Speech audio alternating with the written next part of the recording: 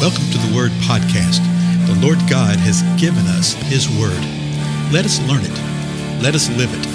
Let us rejoice in it. Spread the Word.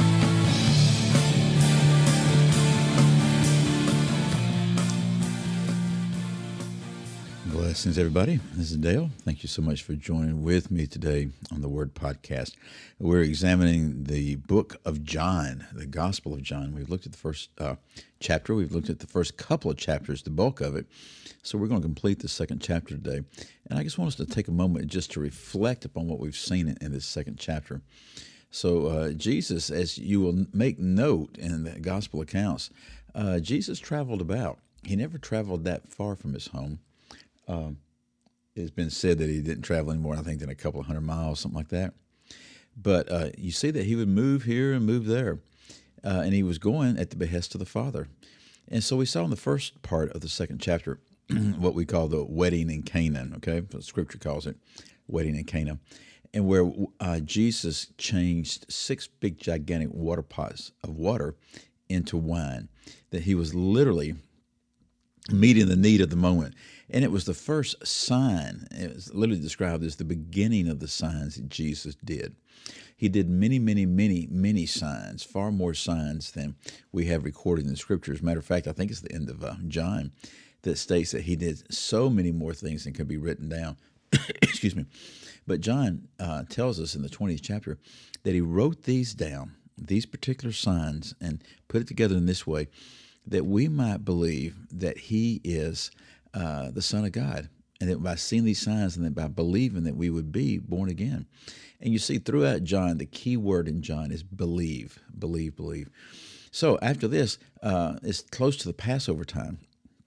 And so Jesus goes to Jerusalem. He goes into Jerusalem. We saw what happened there. He found in the temple the money changers, and they were exchanging livestock, oxen, sheep, doves. They would take those in. They would buy those. They would sell those. They would do all sorts of things to provide for the sacrificial system. And you say, well, what's wrong with that? Well, the Lord didn't tell them to do that exactly that way. It was okay because it's easier to carry some money in your pocket than to haul a cow 50 miles, right, for a sacrifice. But they were doing it in the temple grounds. They were doing it for the sake of money. And Jesus went and literally turned the place upside down, overturned the tables. And his disciples remembered what the Scripture said, that the zeal for your house will consume me. And so Jesus just told them exactly what was going on. He said, you don't do this kind of stuff. Take the stuff out of here. This is my Father's house. It's not a place of business. So the Jews demanded to know, well, by what authority do you do this? And Jesus looks at them. Let's see, where is this? Verse 19. And he says, destroy this temple in 3 days. I will raise it up. Well, they're thinking the temple, the next verse, the Jews says, well, it's taken 46 years to build this. But then John tells us what was going on. Verse 21, he said, but he was speaking of the temple of his body. Now, verse 22, so when he was raised from the dead, his disciples remembered that he had said this, and they believed the Scripture and the word which Jesus had spoken. So they believed the Scripture and they believed the word that he's spoken. But you notice it was after Jesus was resurrected from the dead. They believed at a level of belief, and I think it's the classic, Lord, I believe, but help my unbelief, when Jesus was here on earth. But when he was resurrected from the dead, when they had those encounters, when he ascended to heaven, when they were left here, they believed the Scripture and the word which Jesus has spoken. Now let's finish the rest of this chapter. Verse 23 says this. Now, when he was in Jerusalem at the time of Passover, so it's the same time, during the feast, many believed in his name, observing his signs and what he was doing, and observing the signs which he was doing. How's the King James say that? When they saw the miracles which he did. So they're seeing the miracles that he did, and they believed. Well, what did they believe? Well, some would just believe in the miracles, but they really didn't believe in the salvation. They just thought, oh, he's another prophet, he's another teacher. Some would believe that he was who he was beginning to claim he was, that he was the Son of God, the one that was sent. Now, how did Jesus respond to that? You have these people who are believing in his name. It's sort of an interesting thing, verse 24. But Jesus, on his part, was not entrusting himself to them.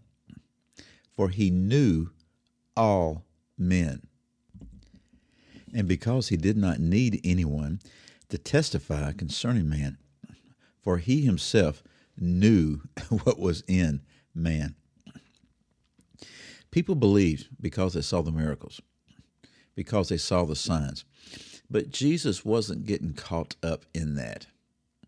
Okay? And it gives us some insight into him. He was not entrusting himself to them. In other words, he wasn't saying, oh, people believing this is so exciting.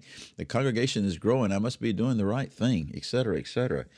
That is so often the mindset of man today. But what Jesus was doing, he was entrusting in the Father. Why? Because he knew all men. He knows and he knew how man is. And he knew that he couldn't entrust himself to man and that he really didn't need man to testify concerning him himself. He knew and he knows what is in man. He knows the tendencies. He knows what we desire to do and how we will pervert things. So Jesus would not get caught up in that. He would not get caught up into adulation. We'll see him later. You see places in Scripture where he goes off and gets away from the people because they want to make him king. I think you see it later in John 6. They desire to make him the king, and not going to have anything to do with that. He's not going to entrust himself to them. He's going to entrust himself to the Most High God, to Father. He did not need their testifying concerning him. That's interesting, because so much of what we do in the name of the Lord is because we have this need of man to testify of us. We have this need of man entrusted in us, and we really don't follow the pattern that we see here with the Lord. I think we would do well to do that. So let me read these last two verses, which are one sentence, and then we'll be done, okay? This is verse 24, John 2. But Jesus, on his part, was not entrusting himself to them, for he knew all men, and because he did not need anyone to testify concerning man, for he himself knew what was in man. One last thought here. He did not need anybody to tell him how man was. He knew how man was. That's the reason he came to earth, right? Anyway, I'm Dale. Take a moment sometime and share it with folks about these times together. I'd appreciate it. Just pass the word, and I'll see you again next time.